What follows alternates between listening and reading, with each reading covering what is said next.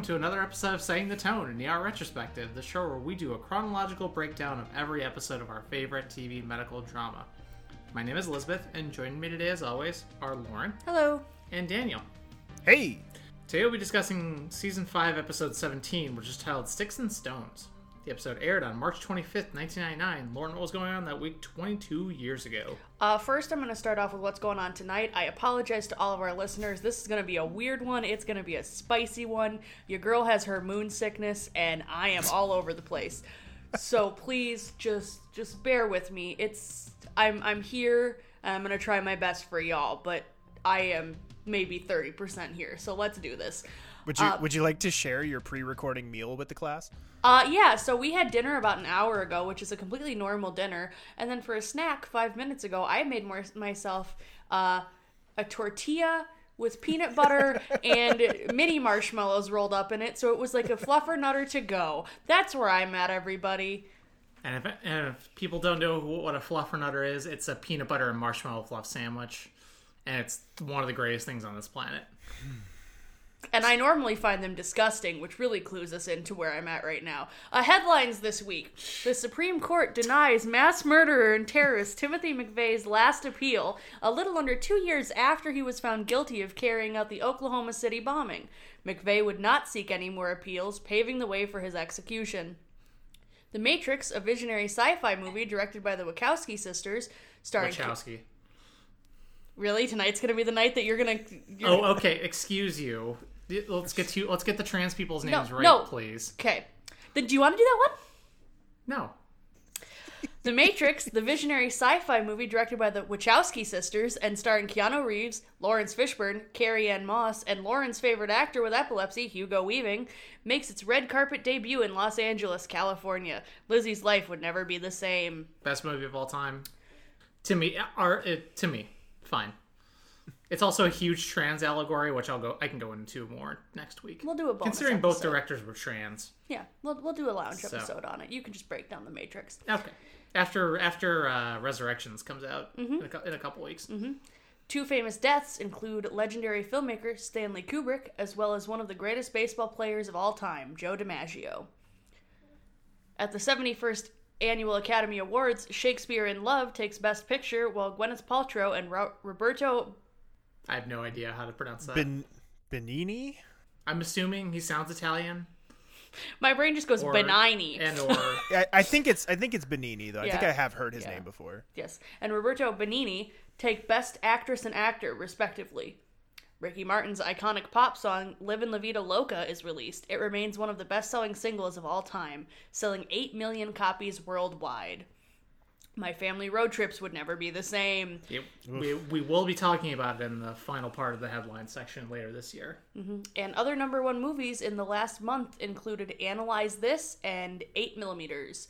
But Forces of Nature, starring Sandra Bullock and Ben Affleck, debuts and takes the #1 spot at the box office. And also has one of the cheesiest looking movie posters I've ever seen. It really does. It's just Sandra Bullock leaning over... leaning over Ben Affleck, and they're both smiling, and oh my god, they're gonna be in love. I vividly remember seeing this VHS as a child, and yes, and Believe by Cher is the #1 song for its second week, and it is such a bop. Whew, that was a lot. I told you in the pre-show chat. Mm-hmm.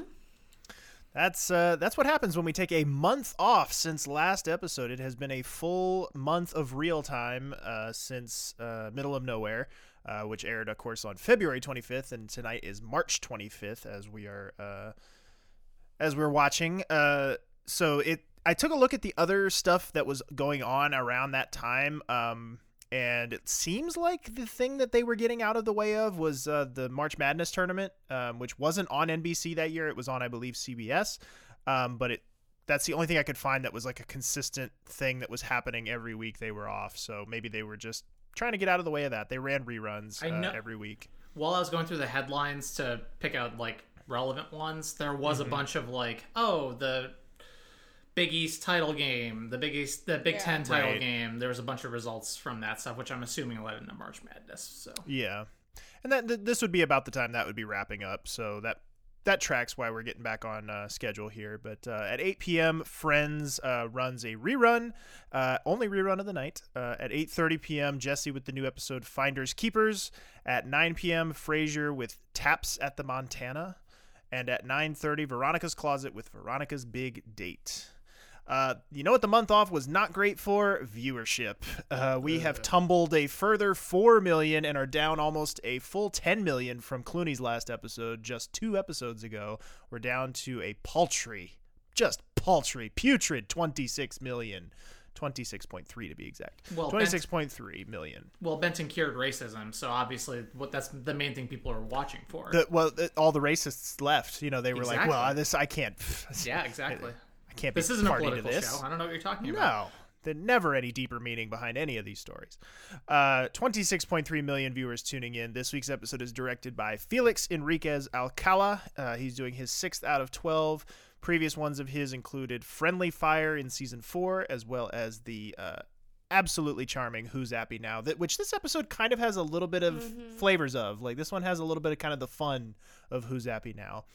And this week's episode is written by Joe Sachs, doing his 5th out of 35. Previous one of his from this season was Masquerade. I was going to say, like, the fun of it, but I was like, oh yeah, Carter has a very different storyline in this episode. Yeah, not quite the same. It's not all fun like Who's Appy Now was. It's a totally normal one. Yes.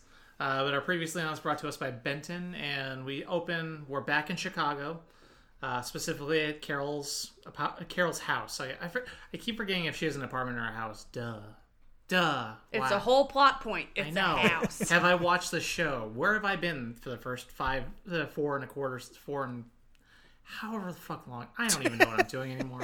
Like Lauren said, it's a very normal one. Carol is tossing and turning. It's 3:15 a.m. There's a lovely little influx of music. So, A+ job, Martin. And she looks at the phone longingly. Aww. Then we go over to the ER with Carter talking about his ride-alongs with Doyle. Hey, Doyle, what's up? He is bringing in a crazy lady in a bird cage. This is weird. Yeah. This is maybe one of the most bizarre patients we have ever seen on the show. I have and I'm pretty sure this was her official IMDb credit as well. Birdcage lady, who is just this woman in a birdcage. And she is played by actress Peggy Miley, who appeared in stuff like Star Trek Insurrection, Bandits, and a recurring role on Stranger Things. Nice. They ask Jerry to help unload her from the ambulance, and as they're unloading, Yosh says, "You're threatening her with your gaze. Look away, look away." I love Yosh. So that was such a perfect drop in. They're just the little banter around unloading her is so good. And then she's pecking at them with her, pecking at their hands, and making bird noises. And the POV shot from the birdcage is so good too. Like I usually hate when they do POV shots, but that POV shot from the birdcage, looking out at Jerry and Carter and Yosh, is just chef kiss. Yep. Then we go back over to Carol watching TV on the couch. It looks like it's still nighttime. She stares at her phone and then she picks it up and dials it. Who could she be calling? Scandal. Domino's. That's who I'd be calling. I'm sure there's a 24-hour pizza joint. It just took me a minute because it's like I'm so not used to just seeing phones like that anymore. Like I was just like, wow, how far we've come. Yeah. I kind of miss the push button phones sometimes. Like I kind of I don't know, something about being able to get that tactile feedback. Oh, is nice. even push button cell phones, yeah. Yeah. Like even T9 button texting. Mm-hmm. See, whereas I'm the golden age was the slide keyboards, was the slide out keyboards. Yeah. So that was the best of both worlds. Did either one of you ever have? This is a very brief, and this is extremely off topic, and I apologize. That's fine. But do either one of you remember, or did you have one of the brief period of cell phones where it was a touch screen but also had the tactile feedback underneath? It was I think BlackBerry kind of had the market cornered on them for a little while. I had it. It was I think it was it was one of the first droids that came out. Yeah. And it was a big, not quite as big as an iPhone screen, but it was a big screen on front that was just a basic touch screen, and then I could slide it open And so like I could either do front screen T9 texting, or if I slid it open. Oh no, this one was like a full touch screen, but you could push the screen and you would get sensation of pressing an actual button. No, I did not have that then. Sorry. I had the one where it was like the full screen touch. Yeah, I know what you're talking about. Yeah, and then if I slid it open, it was the full beautiful. Yeah, keyboard. I had one of those too for a little while, but yeah. Sorry, no, I did not have the tactile one. It was just really, and it didn't last very long, so it must not have been very popular, but it was like a brief period where it was... Or the screen's busted too easy or something. Yeah, and I remember... Oh, sorry, nice. Go ahead. Yeah, no, it was just a nice in-between.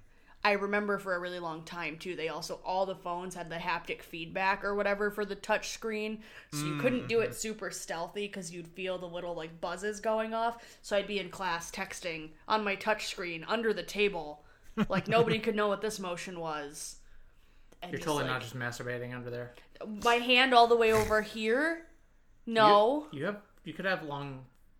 I don't know. Stop where you're going with that. We're not getting into that today. Hi. Mama Lauren is... Nope. I love you. I love you too. But no masturbation jokes tonight. I was a stealthy texter. Then what are we even doing here? Honestly. What's going on with Carrie and Malik? Yes, please. Take us into the next clip. Carrie and Malik are talking. Cool. What about? Malik wants her to wait for Jerry before examining the next patient because Jerry, quote, loves this kind of stuff. And Carrie's not going to wait. And the patient is Mr. Kornberg. Oh, Mr. Kornberg. Yeah, okay, Kornberg. cool. Sorry, I forgot an N in my listing there. WCW wrestler extraordinaire. I'm sure, by the way he talks in this episode. Kornberg, played by actor Niles Allen Stewart, who appeared in movies like Space Cowboys, The Scorpion King, and The Mask. He has 117 credits to his name as an actor and a whopping 154 as a stuntman. And as you might imagine, given the not at all creative name of Kornberg, this character was written with actual wrestling phenomenon at the time, Bill Goldberg, in mind. Huh.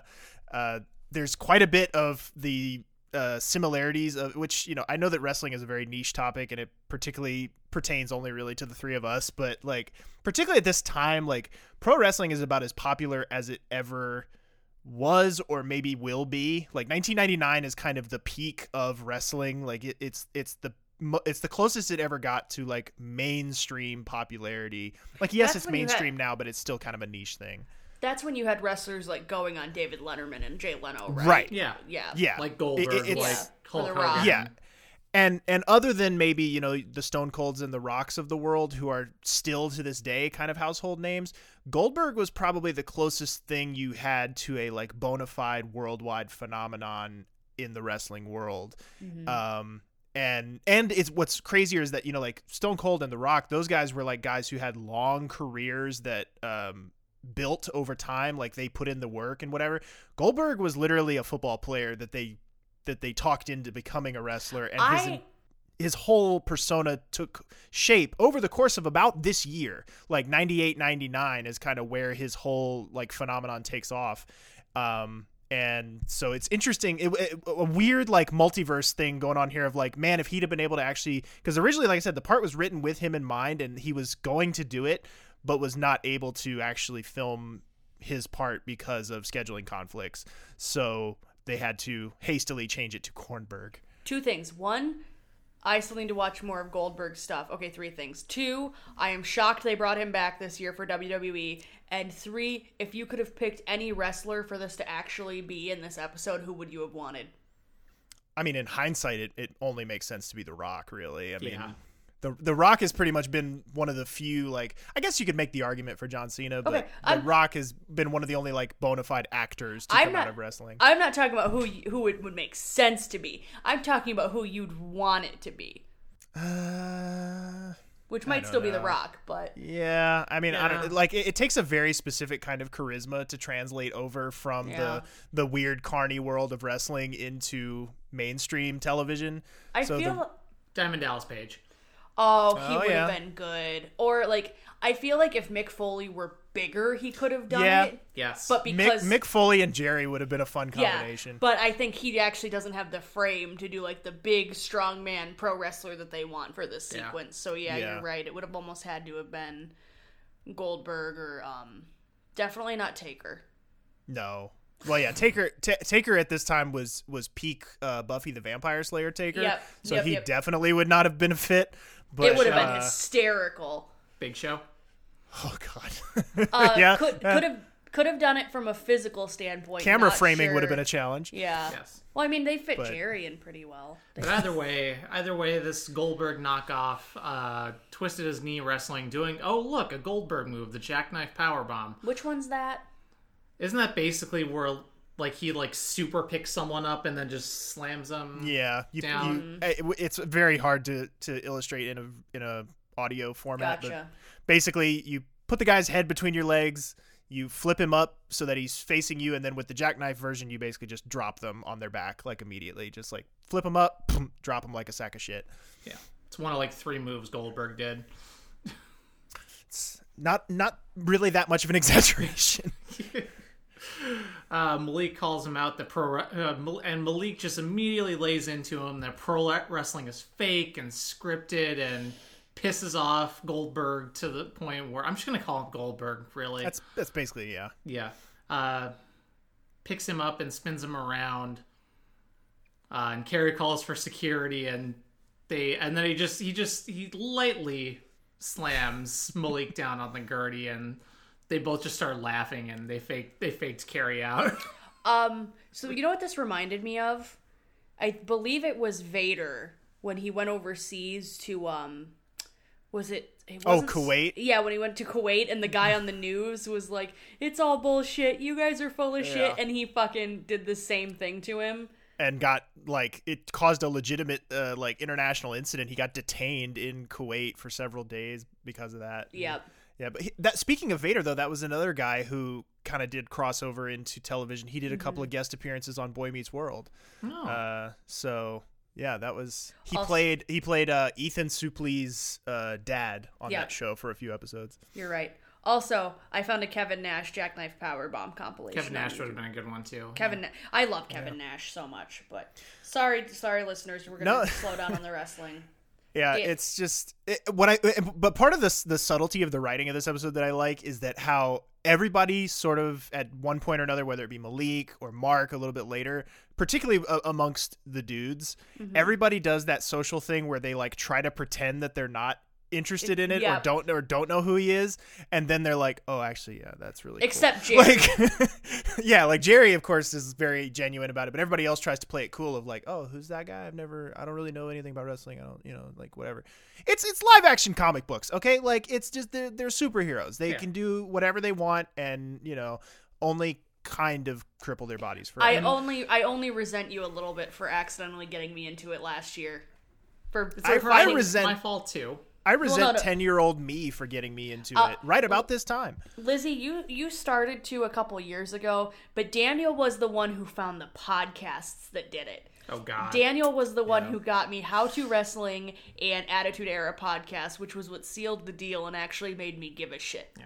And remember, folks, wrestling is not fake. It's staged. That's right. There's a very big difference. And there's a very real physical toll that those guys put themselves through. There's not many old folks wrestlers' homes. Let's put it that way. They don't usually last very long. It's a miracle Mick Foley still has his wits about him. But so we go from there in with the bangs. As we come out of the intro, we see Lucy bringing in a patient, an elderly woman who had a potential seizure, which, of course, at this point, she's not actively seizing, so no opportunity for Lauren to grade the seizure. Although I think maybe we do see her have one a little bit later on. We do, and I didn't watch it. Okay. I had Lizzie tell me because I was not in a place to be watching a seizure. So. And I will give my grade later on. Fair enough. She asked for the family to stay with her to translate because they speak Chinese, and it's going to be quite difficult to find an interpreter at 4:30 in the morning, as you might imagine.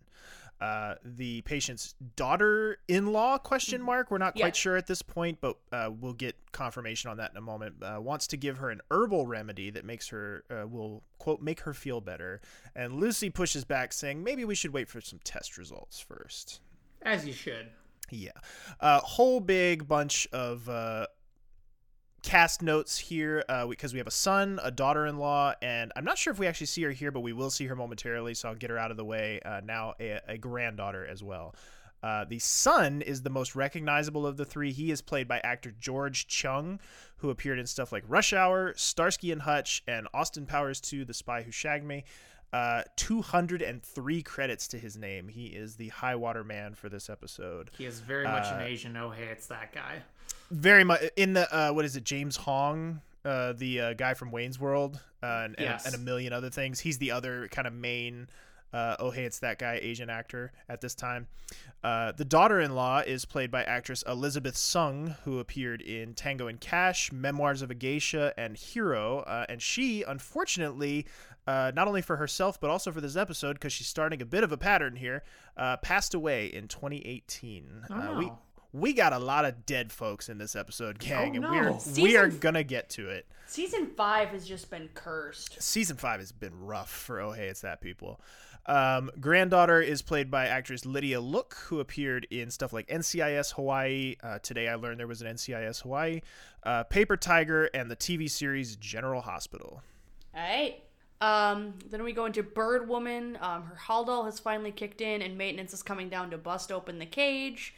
Carter gets called back onto his ride-along, and he tries taking some supplies with him, which Carrie just calls out and is like, "You better not be stealing those from the ER, my dude." Love it. Carrie asks how Kornberg is doing, and they find Jerry posing for photos with him, and she apologizes for everyone hassling him. It turns out this is not his first injury of this type, as she drains his knee of fluid. And so they do touch on, how wrestlers get hurt. And it's just part of the job. She says it seems like a profession for show-offs. And he says, no, really, I want to live in Montana, farm sugar beets, as Carrie kind of laughs at how ridiculous that sounds. And I just put, okay, Brock Lesnar, which is only funny to three of us. But he is infamous for going and just living off in the woods until they decide they need him for another few months, and he gets paid millions of dollars and then can go back to doing whatever he wants. And goes back to his home planet out in the woods. One of genuinely probably the weirdest human beings that has ever lived. Like apparently he lives in like rural Minnesota and like on a mountain somewhere, and literally like does not have a phone, not have a phone in his house or a cell phone. He the company has like the number of a local bar, and they call the bar and they say, we need to talk to him, and he comes down the mountain, comes to the bar, picks up the phone, talks to them over the phone, hangs up, and then does his thing. Like what a weird fucking guy, like in 2021. Him. You know what, good for him that he has the money to live his life the way he wants to. He's a terrible human being in several different ways. But then he can be a terrible human being away from society. Right. I would much rather all of the terrible human beings in our society live in a mountain in secluded areas away from everyone else and only come when called. Like that is what I would if all of our terrible people could do that, that would be great. Yeah. So at least he's keeping to himself. Yeah. Oy. Could be worse, folks. Lucy is looking over the Chinese woman's scans. Neuro is unlikely to show up at this hour. It turns out the mom has a tumor in her lung that has spread to her brain, and that's the cause of her seizures. Mm-hmm. And I don't pretend to understand the cultural... Because you see this in a lot of fiction. Mm-hmm. In a lot of fiction related to... I think it's specifically Chinese families. I think typically, yes. But at least Asian families. The son knows that the mom is terminally ill and has chosen not to treat her, and chosen also not to tell her that she's sick too.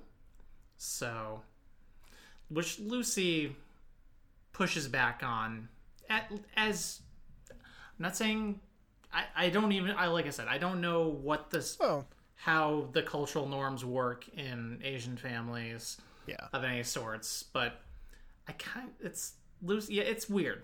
It's Lucy's kind of medical duty to do so. To push back on it, at least make the effort to push back on it. And you're right, like it is something that is sort of a trope in media, fictional media, like and most I would say most examples of it, they don't even really bother to differentiate, Chinese versus Japanese versus Korean versus, other types of other Asian cultures. They basically just paint it with the broad, like, Asian family brush and don't really dig into the specifics of it. I'd be interested to hear from somebody who is, of Chinese descent, like how I'm sure these are all comically incorrect and all if they do have any kind of grain of authenticity to them, they're probably horrendously outdated even at this time. Like even in the 90s, I feel like this kind of attitude maybe still existed, but it was probably very, very limited.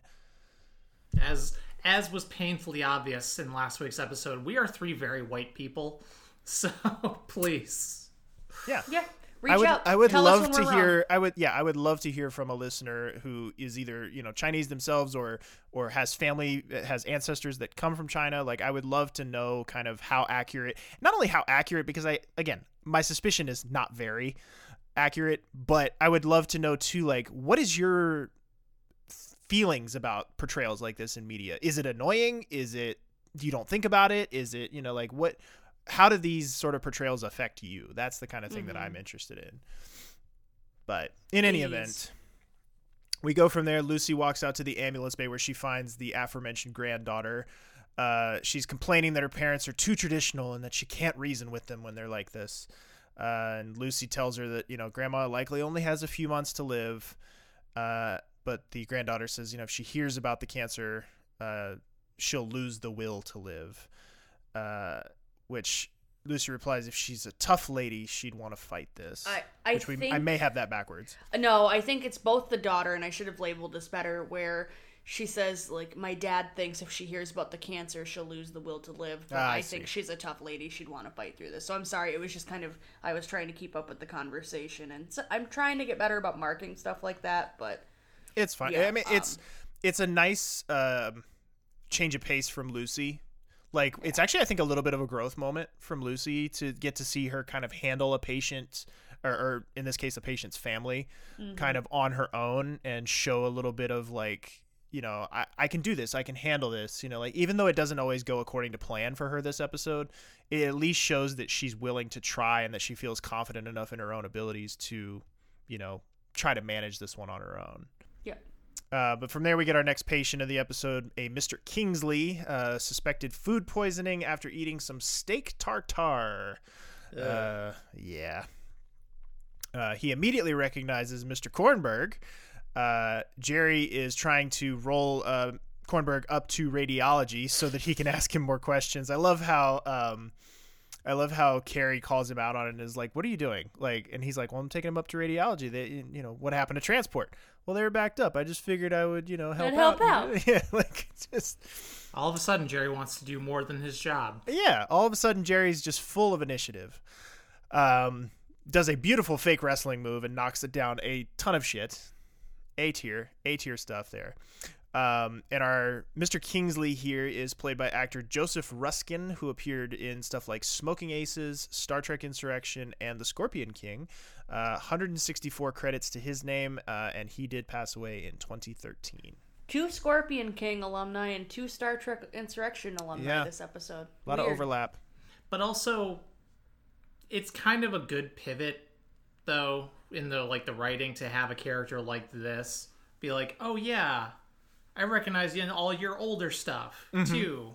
Like, instead of like if you had someone like Goldberg who'd only been wrestling for probably a year, right, at most, to be like, oh yeah, I remember this fight and that fight, and that's all you've done, right? Yeah, I don't know. I'd be interested to know either how much the character changed once they knew they weren't going to be able to have the actual Goldberg, and I would be interested to know how they would have treated the actual Goldberg. Like, would they have tried to stay to as true to what was actually happening for him at the time, or would they have just completely fictionalized his career and just been like, yeah, remember you were world champion 17 times and blah blah blah blah whatever, like, it just would have been how they would have like zhuzhed up his character would have been interesting. And Lucy is with the granddaughter talking to the grandma, Mrs. Fong, and Lucy's trying to weasel her way into talking about the cancer because the granddaughter's translating, And of course, the one word that the grandmother knows is cancer. Yep. Womp womp. Womp womp. Freaks out. Then we go over to Carter is out on his ride along, and they are calling police backup because there's a huge crowd. Tenants are calling for the landlord's comeuppance for him turning the heat off because they didn't pay rent. The landlord is who they are trying to get into the ambulance, and he's got a big laceration on his head, and it turns into a damn riot with them all attacking the ambulance and trying to rock it to get the guy out. We then go over to Mrs. Fong seizing, and Lucy and Doyle are called in to assist. Lizzie, how was this one? Because I just did not want to watch it. How was the seizure? Oh, pretty harmless. It's just a few gentle jerks, just not even just on the bed. Not over the top? Yeah, not over the top at all. Cool. Then we go back to Carter and team waiting for police escort because the mob is now trying to tip the ambulance. And Carter hops in the front seat because one of the guys has blood in his eyes and can't see, and the other one is just trying to tend to the patients. Or there's something like that. He's trapped outside. He's trapped outside, that's what it was. So Carter is driving. Yeah. He can't get in the ambulance without unblocking the doors. Right. So Carter runs over someone. Yeah.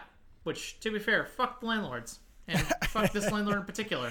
I was gonna, I kind of called this out and sent it to the group chat because I was like, Lizzie's going to particularly enjoy this this particular plot line. So leave Carter and the paramedics alone. Just throw them back to the wolves. No harm, no foul. There is a when we get into the trauma aspect of this in a few minutes, there will be a bit of dialogue that I actually want to address with this that I like. It shows some subtlety and some nuance in the writing that in this could have gone a very different way. So I want to recognize them for that. But yeah, oh fuck, Carter runs over someone as he's leaving, and they're like, keep going, you've got to keep going. So he hits and runs and then calls over the radio and says, ambulance versus pedestrian at the scene. Yeah, second unit. Yep. So. All right, well, on that lovely note, let's go to our first audio clip of the episode. Carol is taking some headache meds out at the Roach Coach and runs to Mark. Morning. Hey, Mark. Another headache? Same as yesterday. Did it ever go away? In the afternoon. Like I said yesterday, you should let me do a CT. I don't need a head CT, Mark. Well, at least let me do a neuro exam. Mark, you have to stop thinking like a doctor. We both know what's causing these headaches. How's your insomnia? It's gone. Did you talk to him? No. We both thought it was better not calling for a while, you know? Give it some time. You know, you don't need me to tell you this, but it's okay for you to miss him. Hell, I miss him. I know. I'm okay, though, you know? I actually like coming to work. Really? Now I am worried about you. Miss Carol Hathaway, you are a dirty fucking liar. Absolutely. But it's nice to see Mark and Carol Yes. being close in the absence of the hottest movie star at this time, probably.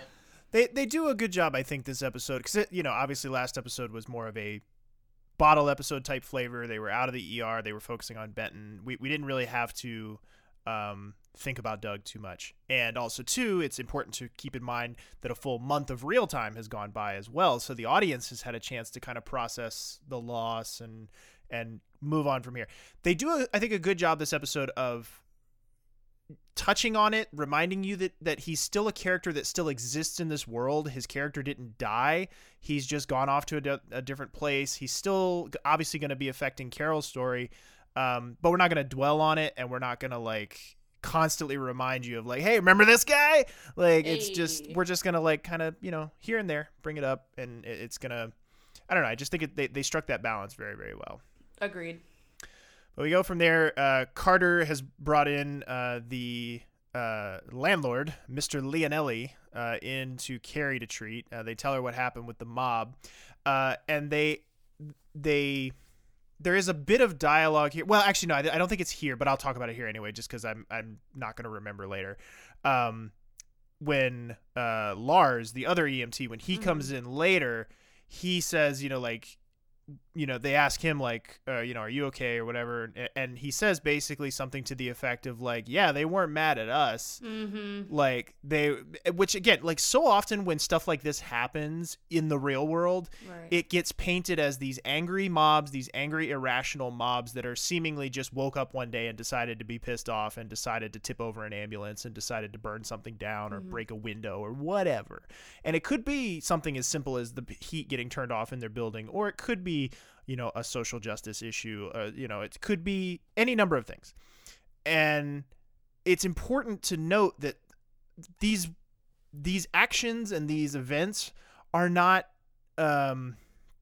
unprovoked. They're not in a vacuum. Yeah, they're not unprovoked, and they're not irrational, and they're not indiscriminate. You know what I mean? Like this is a situation where a group of people had an essential service stripped away from them, something that they literally need in order to live. This is not like they cut off their pool access.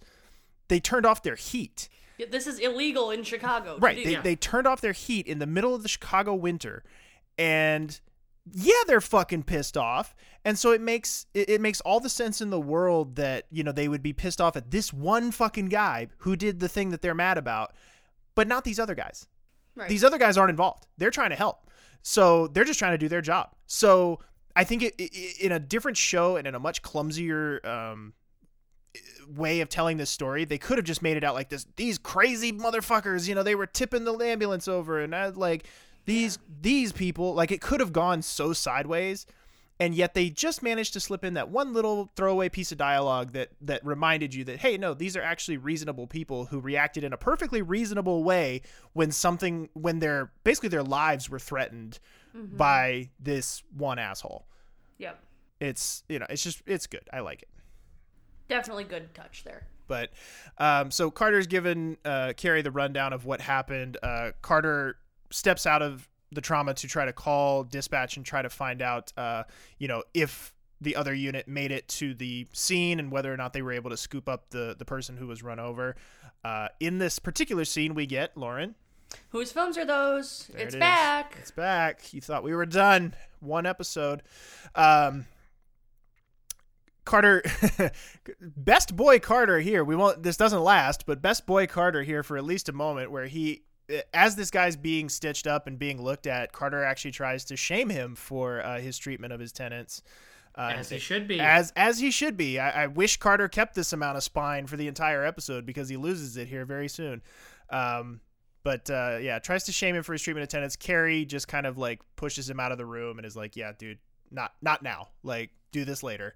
So we will definitely circle back. Much, much more to come with both Carter and Mr. Leonelli.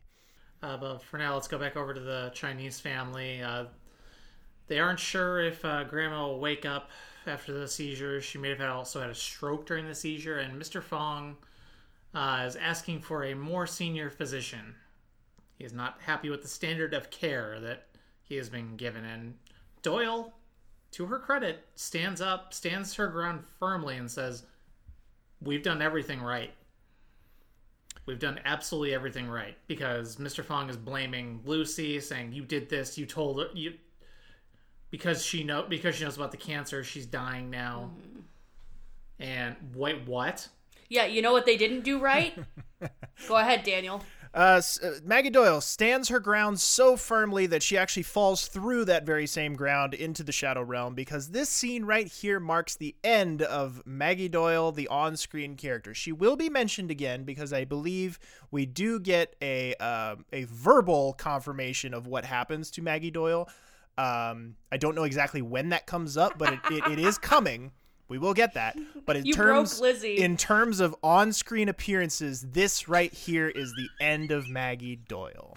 After how many episodes across 3 seasons, never once made it into the opening credits. I could not believe this. Like, I watched this whole episode and then went to go do my notes and started reading up on it, and I was like, holy shit, this is the last episode of Doyle. And then I had to go back and find where in the episode her last appearance is, and it's right here, which is only like 16 minutes or so into the episode, so it's like the first third of the episode, and she is just into the wind, gone forever. Are you fucking kidding me? That is it. That is it for Maggie Doyle. Like I said, Why do I? It's like one of those things. I forget what character Delamico did this. Yeah, I remember there being some confrontation between her and Romano. And I did too. Fired. I totally did too. And I think what I am conflating it with is Malucci and Weaver. I think I'm conflating Malucci and Weaver with Doyle and Romano. And yeah, this is bad. I mean, like I said, there will be. I know for a fact there will be a verbal mention of Doyle and what happens to her. So I don't know that she necessarily qualifies as a Bob, but she's definitely on that borderline. Like she is. You know what's great? If you don't remember the show, you can't be disappointed, guys. You should try it sometime.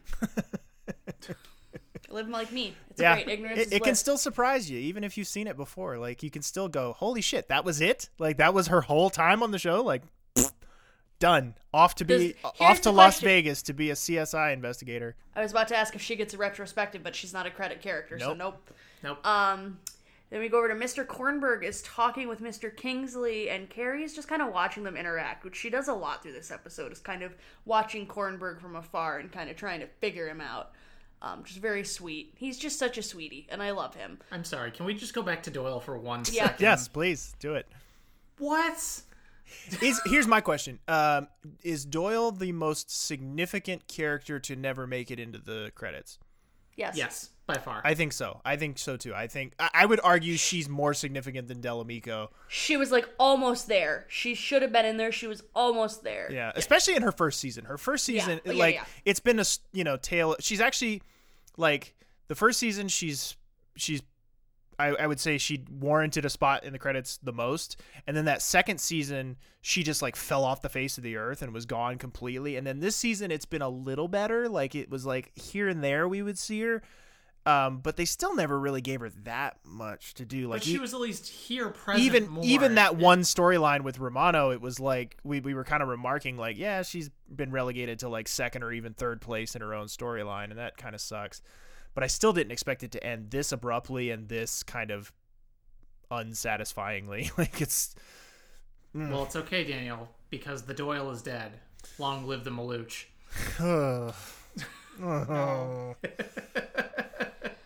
I'm sorry. Resume taking us through the episode. So then Jerry brings in a bunch of boxes that were labeled for Doug. He's not sure where to put them. And Mark's like, do we still have a Peds? Put him in Peds. Just because Doug doesn't work here anymore doesn't mean we can't use the supplies. So they're going to go put those away. Mark asks Carrie how her graveyard shift went, which is just, I love when the two of them get to chill and not be worrying about Doug ruining their careers. Carter finds out the person he ran over is being brought in, and he should not be running that trauma. He should not be in that room at all. He should not be allowed to be anywhere near that patient, let alone what happens in a little bit. Can I just say it here? Yeah. He should not be the one talking to the parent. No. He should have no medical part of this at all. No, this is such a conflict of interest. Get out. And I feel like it's a failure of both Mark and Carrie for not separating him from the situation. Like one of them should have taken the lead on that and been like, "Yeah, dude, you need to go sit down somewhere. Like you're done for the day." In the words of Nightcrawler, "Gehen Sie aus." Get out. I'm gonna yell it in German. I'm so mad. Don't be in there. Ugh. So bad. Have we established a pattern at this point of Carter finding his way into traumas he shouldn't be in? Yes. Like he's in Chase's trauma after the overdose, and he's in this one, and like it's just he's in a lot of things he shouldn't be. He's a rich white man. He thinks he belongs everywhere. You can go wherever you want if you walk with the confidence of a white man. Confidence of a mediocre white man, especially. Yeah, I was gonna say, Lord bless everyone with the confidence of a mediocre white man. There it is. So we then go to one of the odder but also kind of cooler moments of the episode. I don't know. I'm interested to see how we feel about it as a group. We go to Carol and Jerry bringing the boxes into the Peds ER. They drop everything off, and Jerry goes to leave, but Carol stays in the room, and she kind of has this like, flashback moment, I guess. It's like this, like it's this very strange camera move where like the light gets really dim in the room, and the camera does this like kind of slow but also kind of fast pull tight shot on her. And there's a name for the move they do, and I can't remember what it is. They just pull focus to her very, very steadily as the lighting is changing. Mm-hmm. Like all the background stuff kind of washes away, and then eventually you're just looking at Carol. It's like what they do when Frodo puts on the One Ring. Just okay. Well, that was an awful noise. But I don't know. Like, what do we think as a group about that shot? Because it's by far the most interesting visual thing in this episode, and it's also one of the only times I can think of them actually doing this. It's a cool trick. It's a cool visual, but I don't think it adds anything. Yeah, I'm glad they don't rely on it. Yeah, it's the kind of thing. Yeah, I'm glad they don't make a habit out of doing this. I think it kind of works for what they're going for the purposes they're using it for here, but I'm glad they didn't make this a thing that they went to a lot. But we go from there to Doris bringing in the guy that Carter ran over in the ambulance. As you might imagine, when you get run over by an ambulance, he has a crushed pelvis. Ew. Ow. And they do make comment in the trauma as they're kind of spinning the camera around. They comment that Carter is not supposed to drive. It's a ride along, not a drive along. Yep. Mark, Doris, and all the rest are trying to figure out just what the hell happened that led to the circumstances that led to Carter crushing this guy with an ambulance. Bad times, gang. It's real fucking bad. What happened is they didn't let that landlord get what he deserved. I'm so glad, though, that they talk about this, because earlier in the episode, I kind of thought, like, Carter shouldn't be driving, right? Like, we've never seen... Because I was like, we've never seen the ER doc driving when they're on ride-along. So I'm glad that I had that mental note, because then when they said it here, I was like, yes. Yeah. Yeah. All right, well, let's go to our next audio clip here. Carrie's talking to Jeannie in the lounge. Hey, Jeannie. Good morning. Getting settled back in? Yeah, I'm doing okay. Any side effects from the interferon? Nope. Good. You know, maybe you should do fast track today. Sore throats, sprained ankles, easy stuff. I think I'll stick with triage and paperwork. Okay. Jeannie, Al called here last night. Did you speak to him? Yeah, he was upset about the message that you left him. He couldn't reach you, so... Yeah. Well, thanks, Carrie, but I can handle this. I know. It's just that he sounded concerned. Right. Well, I've had every conversation with Al I'll ever need to have. I find out on top of everything else that he's given me hepatitis C, so there's really nothing else to talk about. I gotta cover a meeting for Romano, but do you want to grab a bite to eat later? No, thanks. I'm having lunch with a friend. Okay. Sure. That timeline does not add up. She would have been sick way before this if he had given her hep C. I do not know the diagnostic or epidemiology or whatever you want to call it of hep C. Yeah, but you're right. I don't either, but I'm just saying, I don't think... my initial knee-jerk reaction to that was, he was gone forever ago. She would have found out by now with all the checkups and stuff she has. Maybe. But they don't really include liver ultrasounds. I'm just saying. Yeah. To me, I feel like Jeannie, being as smart as she was, she would have theoretically gotten it checked out if she was feeling weird and done some extra testing. I just felt like it had been too long. So as we'll see later in the episode too, though, Jeannie's also feeling particularly sorry for herself this episode, and is looking for ways to lash out at the world, and is just kind of like, it wouldn't surprise me if she would just attribute this to him just because it would make her feel even just that much better. You know? Oh, I'm not saying that part's wrong, but I'm just saying, like, my knee-jerk reaction, being that I know nothing about anything, was that the timeline didn't fit. But hey, mention of Al Boulay, even though we'll never see him again, we're still getting those little drip mentions of him that we'll get at least one more, I know, and we may get a couple more. He's off on his home planet of Atlanta. It's fine. Yep. Then we go into the man person that Carter ran over, who has a ruptured bladder and an open book fracture of the pelvis, which does not sound like pelvis, which does not sound like a great time. Mark says it isn't a good idea for Carter to go talk to the father. It really isn't. But Carter insists on doing it anyway, and Mark says later we need to debrief on what happened so we can figure out how this fucking happened. Carter gives the dad an update on the treatment, and the dad says, somebody here sure as hell is going to have to pay for that. And then leaves. Shakes Carter's hand. Yep, Yeah. shakes Carter's hand and leaves. I'm going to reserve judgment on this because I will admit I don't remember what happens with this the rest of the way, but I really desperately hope that there is some sort of mini arc attached to this, because if they just leave this after this episode, that's a whole heck of a lot to just like be like, yep, Carter ran over. Like this is going to be one hell of a hanging thread in his storyline. Overall, if we just have this like, yeah, remember that time Carter ran over a guy and nothing happened, like no consequences ever came of it. Almost did a vehicular homicide. Yeah, like, because they do sort of hand wave it away at the end where they're like, yeah, the kid's gonna be fine, but still there should be fallout to this. And like, again, I'll reserve judgment because I don't fully remember exactly where this goes, but I just, suffice to say, I really hope they don't leave it here. Yep. Then we go over to Jeannie, who is working triage with her ortho doctor friend, Dr. Baker. He has prescribed some Vicodin for the patient that they are talking to, and he can't find his prescription pad at first, so he has to go find that. If you will recall, we had that episode earlier in the season where that was the episode where E-Ray was supposed to come back, and there was like a couple of things in the episode that got cut for time. This was one of the things we talked about, was the storyline where Jeannie had a patient that changed the number of pills on a script, and that got cut for time, but that they reformatted the storyline and changed some things around and moved it to later in the season. Well, now it's bearing fruit. Here it is. Boom. And it still seems just as useless. Yeah, so I would say it still seems still pretty pointless. Yeah, it kind of doesn't really go anywhere. All right. Well, Mark asked Jerry who the heck Kornberg is because he looks familiar. And once Jerry says Kornberg, Mark tells Carol that he was a defensive end for the Denver Broncos. Which Goldberg, the source material for Kornberg here, was also a defensive end, not for the Denver Broncos, but the Atlanta Falcons. Mark walks away, and Jerry totally shits on Mark for not being a wrestling fan.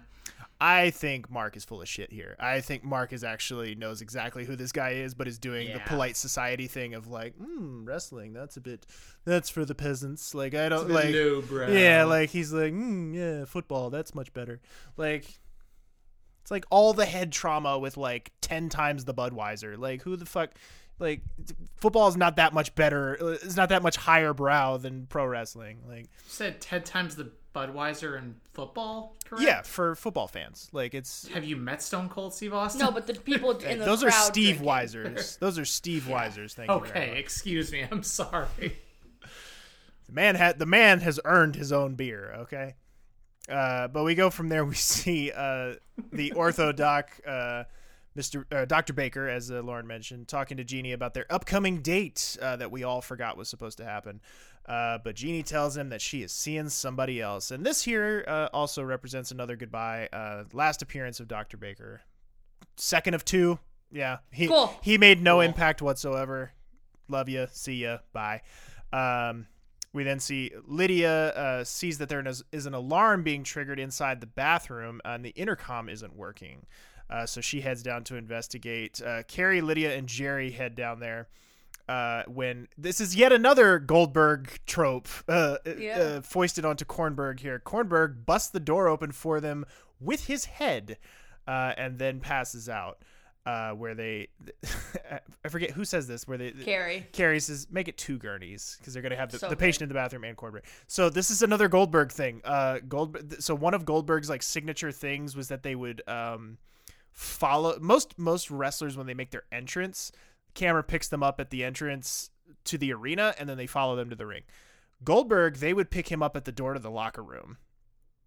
And he would usually be met at the door to the locker room by security guards or cops, and they would literally surround him, and then the camera would follow him as he walked to the ring. Well, frequently they would show the door being shut, the locker room door is shut, and you see the sign that says Goldberg, and then the whole door would just like shake, and it was because Homeboy was headbutting the door on the other side of it, and he would frequently come out with like a cut on his forehead and like blood trickling. So he's bleeding before the match even starts. And then they follow him out to the ring. And so because he's a football player, he's psyching himself up. Of it. So Speaking of previously aforementioned Undertaker, there was this match that took place in blood money capital of the world, Saudi Arabia, a year or two ago, where 50-year-old Goldberg tried to do his usual shtick and tried to headbutt the door and do his thing. Gave himself a wicked fucking concussion before the match even really got going. Like he was already a little bit loopy when the match started, and then I think he hit his head again and made it worse. And damn near dropped, also old ass Undertaker, damn near dropped him right on his head and fucking killed him. Like came like within inches of dropping him square on his head and killing him. So yeah, just thought that was funny that there was so much, like, not just the name, not just the story, like there's just so many things in this episode that were so clearly written with this character in mind. It's so funny. So let me go over to Randy complaining to Jerry that she missed everything cool as Jerry is getting ready to leave and telling her everything that's been going on. Suddenly, county jail staff is bringing in Mobilage for treatment, and he is exceptionally dehydrated. And Carter goes to do the thing that he really shouldn't do and apologizes to Mr. Leonelli about shouting him down in the trauma room. And this sleazeball is like, oh, no sweet-faced do-gooder baby doc. This is going to get under my skin. And now I'll have a nice big scar to show the judge when I take these freeloading bastards to court. What an awful human. Yeah. Yep. Seriously. Just, oh, no, the back door, the latch broke. Oh, no. He's being carried away. Oh, no. Oh, no. And nothing of value was lost. Exactly. But then Carter goes to check on Avery, who is the boy he ran over. We find out he's going to be up and around in a couple of months. Yikes. But he's stable. Carrie is then talking to Kornberg about, the status of celebrity and how he deals with it. And he's just a big sweetheart. Mm-hmm. I don't think Goldberg would have been this No, nice. This guy is so charismatic and so sweet, and just, I love this. The way this actor brings this character to life is very sweet and very well done. Goldberg, who famously just looks at people menacingly. Right. Most of his vocabulary is grunts. Like, it's...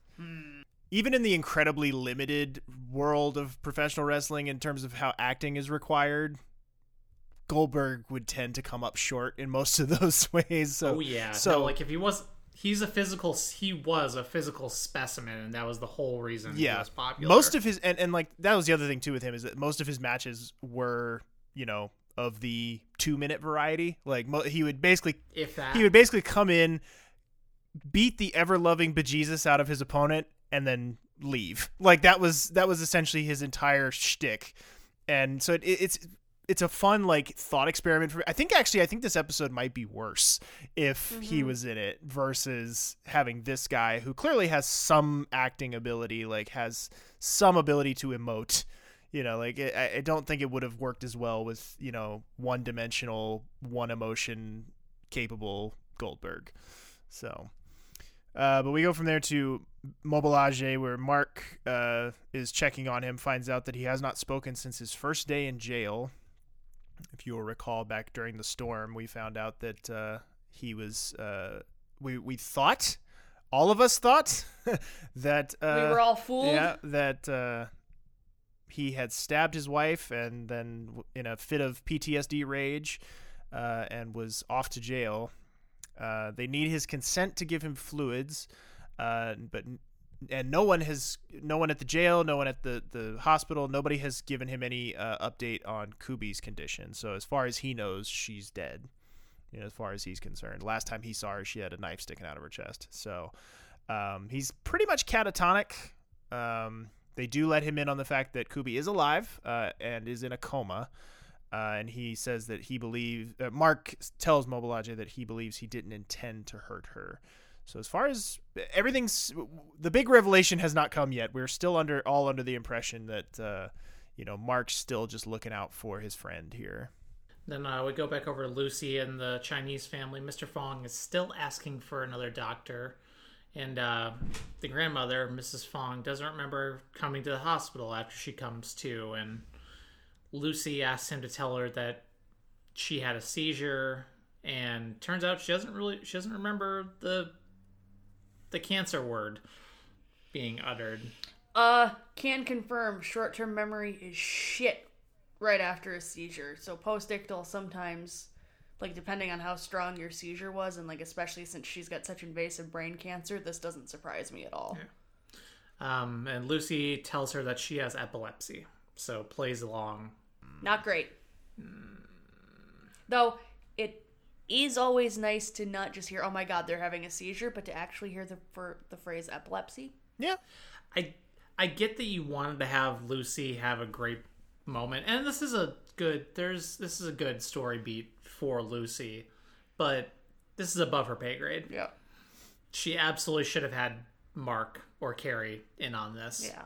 Not just Doyle. Yeah. R.I.P. Doyle. Right. Already apparated into the Shadow Realm, Doyle, who's, like, they basically halfway through the episode just turned this over to Lucy entirely. Then Jeannie gets a call from the pharmacy. As she's dealing with the call, Reggie shows up to say hi.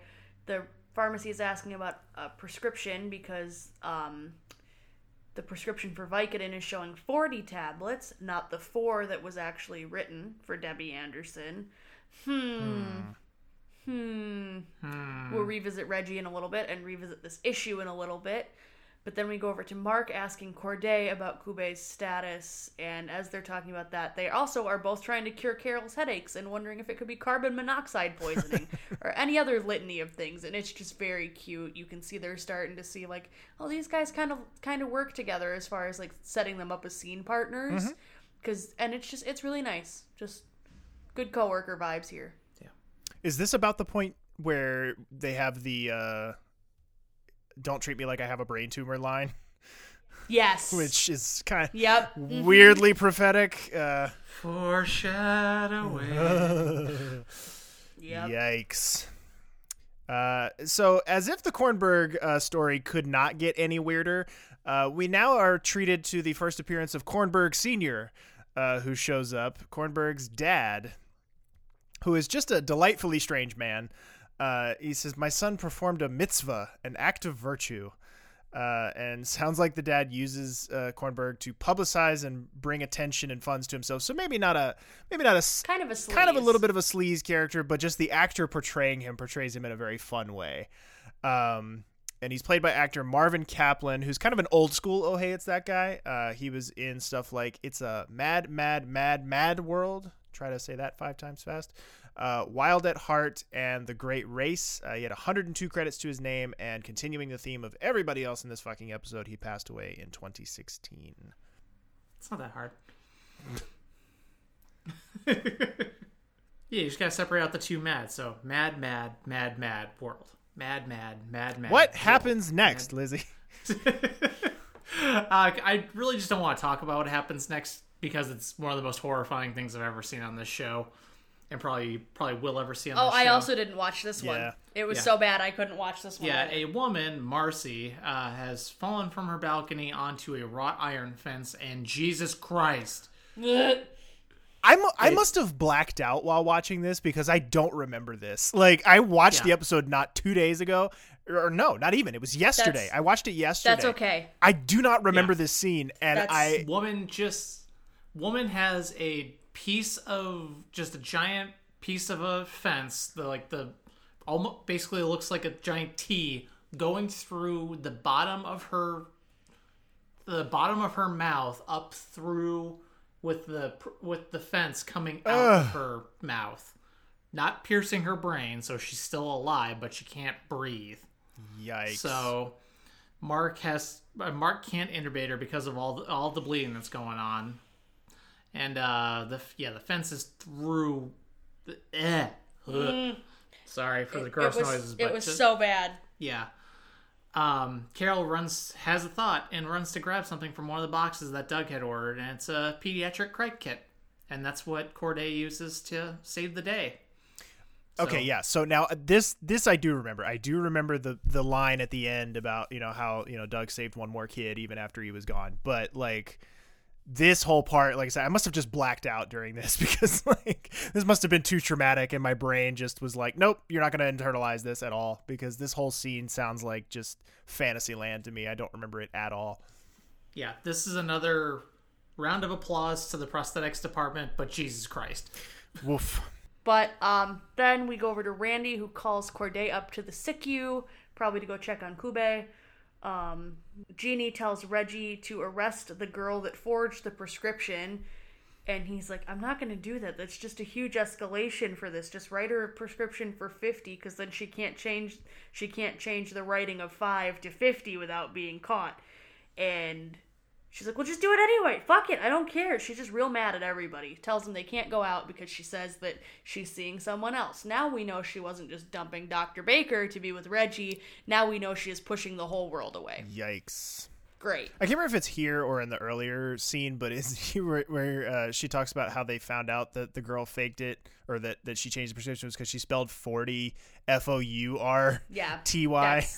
That's this part, yeah. 4T. So then we get a message over the trauma radio. Speaking of things I did not remember. Speaking of Jesus Christ. Zadro says that his partner has been shot. Oh no. I didn't remember this at all. Like this whole rest of what happens this episode with that completely like took me by surprise. I was like, really? This seems like the kind of thing you'd remember, but apparently not. But we will circle back to Zadro and the rest later. We go from there to Kube. Turns out her lungs sound good and she is wide awake. Woo! Mark tells her, what fills her in on what's been happening while she's been in a coma. And she corrects him and corrects all three of us, except for me for a passing second when I put this out there as like a stupid Daniel theory. And I shit all over it. That has been now proven right, because she says he didn't hurt her, that she tried to kill herself. So some part of my brain was like, you've watched this show before, idiot. Remember? She stabbed herself. And I was like, no, stupid part of my brain. Fuck you. I know better. Lauren tells me that it's physically impossible for her to have stabbed herself in the chest. Obviously, the giant African man did it. Nope. She did it to herself. Don't listen to me. That's the moral of the story. That's right. Don't listen to Lauren. Let's go back over to Zadro, who brings in his partner for treatment. There's just a bullet hole through the driver's side window of the ambulance. And the other guy, what's the other guy's name? Lars Audia. Yeah, Lars is he's very dead. Spoiler alert. He has a faint pulse. He has a faint pulse, but that man is shot in the face. Mostly dead. Yeah. Not all dead, but mostly dead. That man has a head wound. They're working on the trauma, and oh hey, it's Benton, and Mark tells Carter to get out because they think they were gunning for Carter because they were in the same neighborhood and turned a corner and boom. White guy driving an ambulance. Ran over one of your neighbors just a few hours ago. Yeah. Then we go back to Carrie talking to Kornberg again, and she just says kind of, you can't get away from it, can you? He says, yeah, it makes my dad proud, and I like to do that. So just, he just does it for his dad. He's uncomfortable with it for himself, but he does it to make everybody else happy. And Carter tries to scrub in with Anspaugh and Benton. Benton tries to stop him because the OR is too full. And Anspaugh tells him that he better watch from the gallery. Good on you, Anspaugh. Yeah, why the fuck is Carter trying to think it's okay that he could be in on this surgery? Because he's Carter. And at this point, he's just desperate to try to fix it. Like, he's just... Yeah. Well, let's go into even happier settings in our next audio clip. Mark checks in on Mobilage. Feeling better? Fluid should help.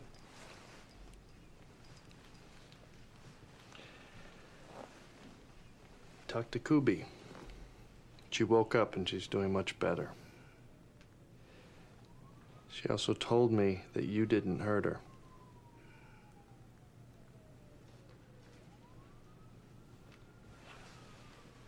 The paramedics showed up. flashing lights and the sirens and the pounding on the door. That must have scared you. Yes. Is that why you ran away? Why didn't you tell the police? Why'd you say it was your fault? It was my fault what happened to her.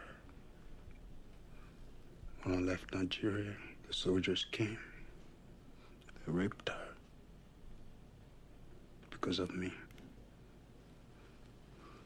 I left her alone. When she told me, I couldn't look at her. I couldn't talk to her. She was alone again. And that's when she took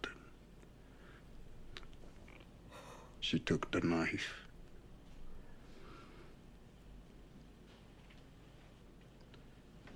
She needed me. I had left her. She needs you now. Whoa, there's a lot going on this episode. It is loaded. Ay. Yeah. I mean, I don't even know where to begin with that, honestly.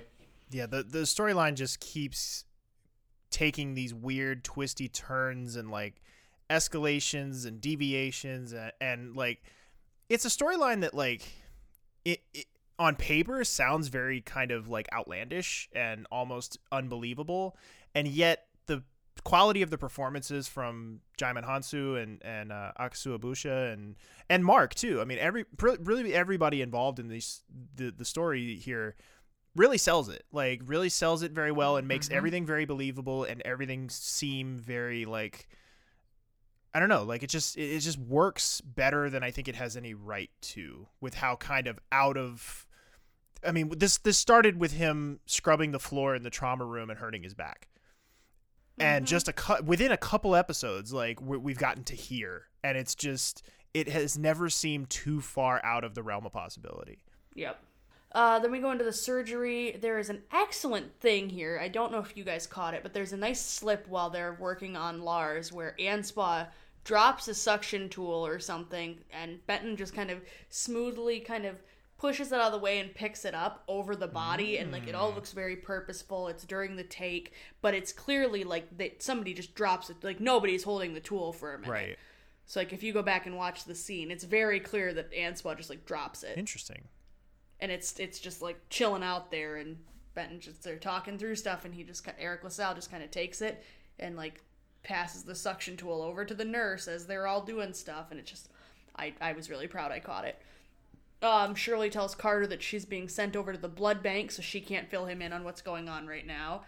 Carter is watching like a caged animal in the gallery, pacing back and forth, trying to do backseat surgery over the intercom.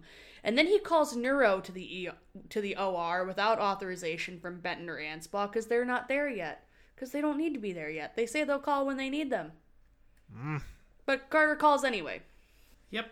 And let's go back over to Mobilage. He's sitting up with Kubi up in the ICU. Police have dropped the charges, but because the U.S. is still a hellhole, Mobilage is here illegally, and the INS will be starting an investigation to start his deportation. Because that makes sense. That seems important. That seems... Yeah. Priorities are well and truly in order here. Like, really? INS, that's who we need to call right now? Nobody wants to call fucking Nick Fury to come talk to Kube about the Avengers Initiative because she's apparently a fucking superhero who can stab herself right through the breastbone. Like, holy shit! Somebody let's study her. Like, she clearly has some superhuman capabilities that we need to harness. We shouldn't be just shipping her off back to Nigeria. Turns out in this universe, she's Wolverine. Sure. I mean, Hugh Jackman needs a day off. Why don't we, why not recast Wolverine? Also, of note, this is the INS. This is not ICE yet. Yes, ICE. Yeah, that's right. ICE doesn't exist ICE, which should be dismantled to its very abolish core. ICE. Abolish ICE. Thank you. So we go back to the surgery. Carter takes the CTs from radiology and tells them where the films show the injuries. Shirley comes bursting back in as Carter is looking for neurology. Finds out that Neuro's pissed that they were called in too soon. And then it's at about this point where Lars starts crashing, and it's not looking good for old Lars. Derek Shepard is very displeased. We go from there to Jeannie working in the lounge when Carrie comes in. She's trying to find the source of her Hep C since Al tested negative. Ooh, the plot thickens. That was right. Carrie tries to get her to go for coffee or something, but again, Jeannie is very much does not want to be around anybody this episode, is pushing everybody away, feeling sorry for herself, so she turns Carrie down. And let's go to our last audio clip here. Carol is in the peds room, just staring at the rain, when Elizabeth comes in. Carol, what you doing? Oh, unloading these boxes. Doug ordered a lot of supplies. Have you spoken with him? Thought about it a lot last night.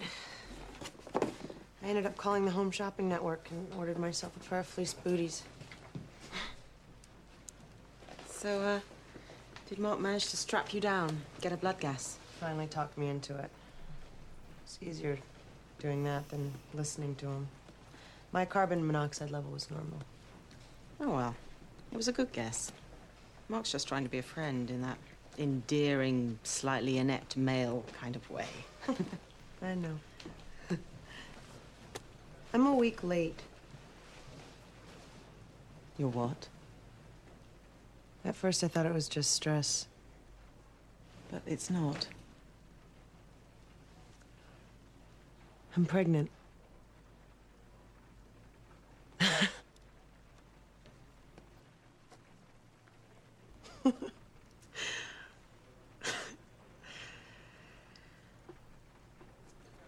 Yeah.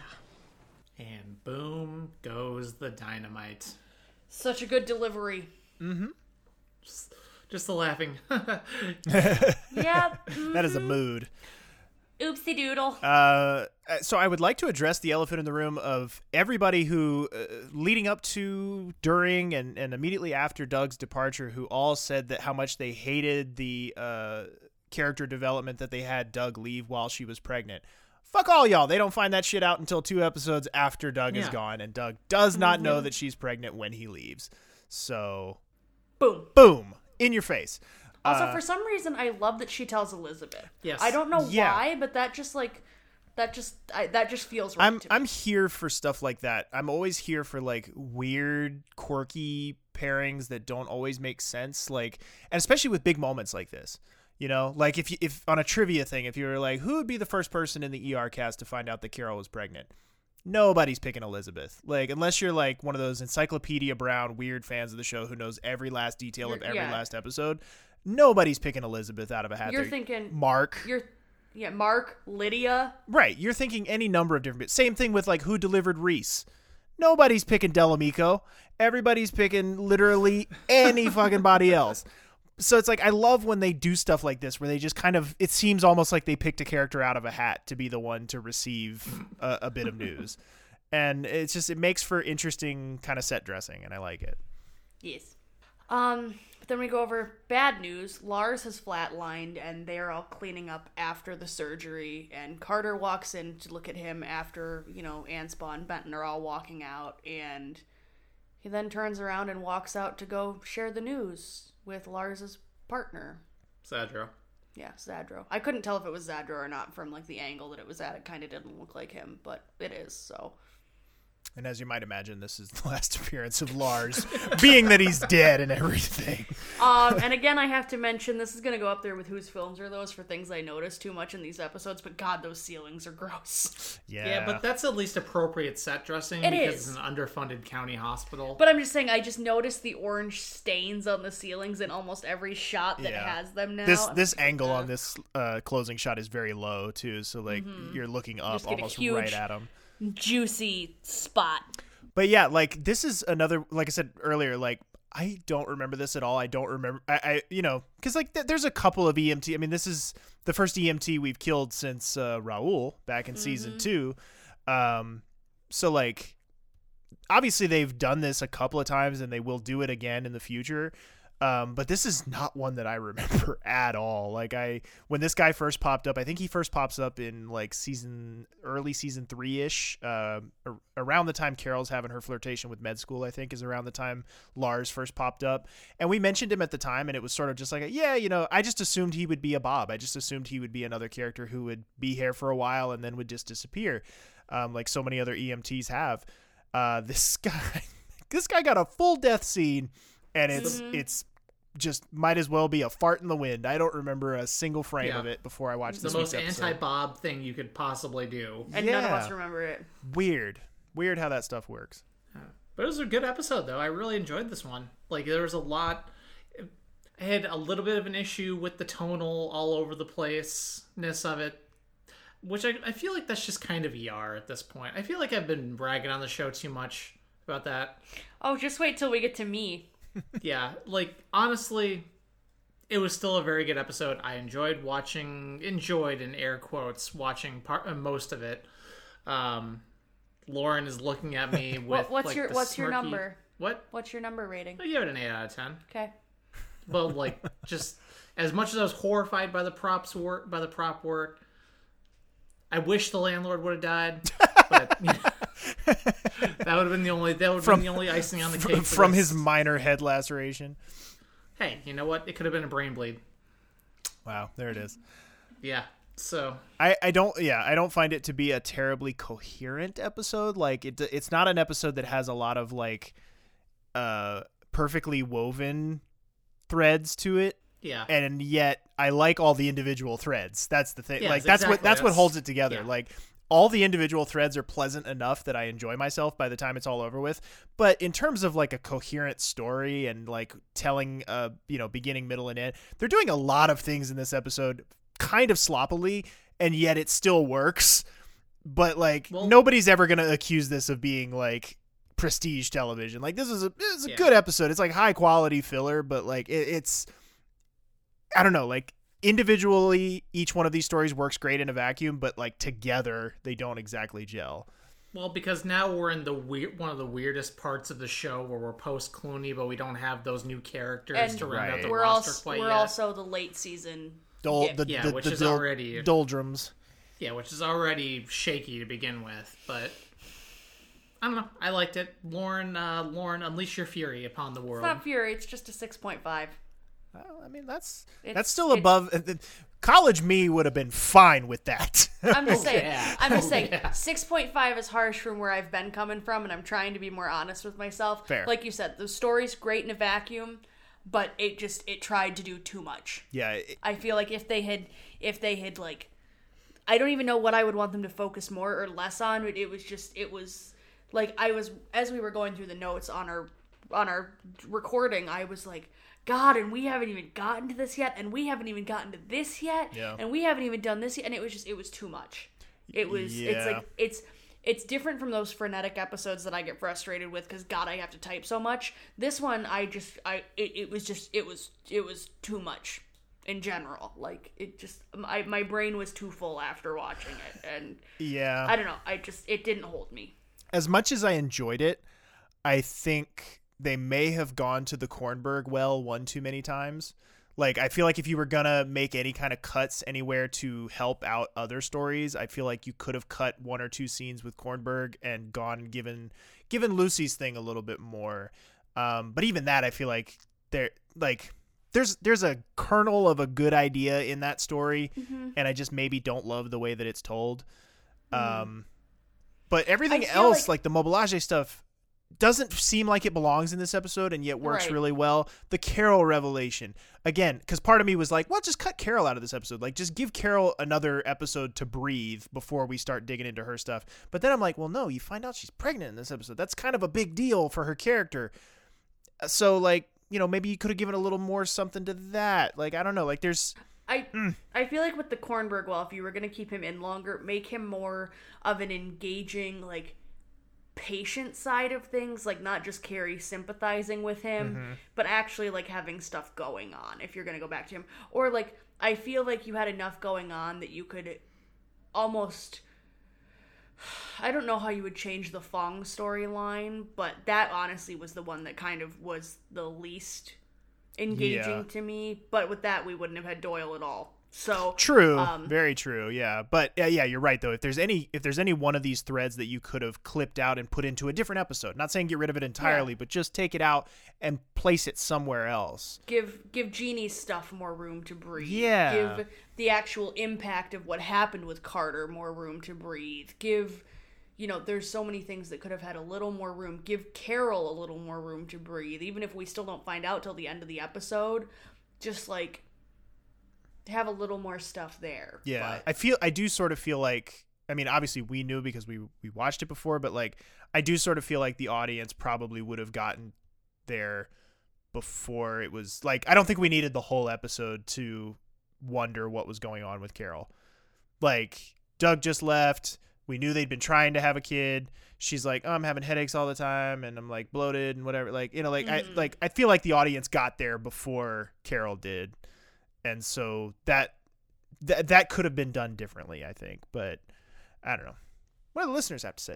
The listeners had to say, Carly M says, this was one of my favorite episodes. I loved how awesome Malik was in this episode. I loved how he would try to talk all tough and then got spun around as a joke. Carrie's face was hilarious. Mary L says, loved the gentle giant wrestler and his sweet pop/agent. I remember Marvin Kaplan from the show Alice. A definite, hey, it's that guy. And at Baker Basic on Twitter says, I liked this episode, though the family and Lucy's story just made me a bit angry. I like how they didn't just forget Doug's exit and had some of the more emotional side with Carol still processing it, and we also find out she's pregnant in a really sweet friendship moment with Elizabeth. Also, I'm pretty sure Carol says to Mark, stop treating me like I have a tumor, which, I'll just leave that here and we can revisit this in 2 seasons. We got kind of our usual amount of listener responses for this episode, but I will say the vast majority of them were basically just like, I liked this episode, or this was a good episode, or like it was very like this was, as they would say, a perfectly cromulent episode. Like no one had much in the way of big thoughts to say about it. So it wasn't really a big thought episode. Yeah, but Carol babies. Anyway, so that's about going to wrap up our episode for today. Thank you all very much for listening. As always, the show is brought to you in part by our patrons over at patreon.com/SayingTheTonePodcast. For only $1 a month, you can get access to our show notes each week. For only $5 a month, you can get a free sticker featuring our favorite desk clerk, Jerry. As evidenced by this episode, Jerry was a delight this episode. Right. 2-week early access to all of our cast and crew interviews, bunch more of those in the pipeline. And over 25 hours of bonus audio and video content, including the full season recap episodes, a bonus show called The Lounge, where we talk about whatever's going on for us in our lives at the moment, movie reviews, where we talk about a movie featuring an ER cast member, and flash forwards, where we do a commentary track for future ER episodes. We'd also appreciate it if you would follow us on our social media accounts. We are at Set the Tone ER on Twitter. We are on Facebook at facebook.com/SayingTheTonePodcast. And we are at Saying the Tone Podcast on Instagram. Also, be sure to check out the official Saying the Tone community on Facebook. Our theme music is provided to us by Andrew M. Edwards. And Daniel, where can folks find you at? They can find me on Instagram at dan.u, that is YOU.EL. They can also find me on my other podcast, The Popular Court, with my co-host Jake Terrell, where we do a different pop culture topic each episode and put it through a little mock trial. And Lauren, where can folks find you at? Folks can find me on my personal Twitter complaining at lowbob92345. She does that a lot. She's giving me the finger, as I deserve. You can also find me on Twitter. I'm at Random Gamer, that's JAM3R, as well as on the Popular Court's YouTube channel, doing a Let's Play of Mass Effect 2. New episodes of that are out every Friday, and you can find those videos and much, much, much, much more at youtube.com/thepopularcourt. Thanks again, everyone, very much for listening. Please join us again next time, and have a great week.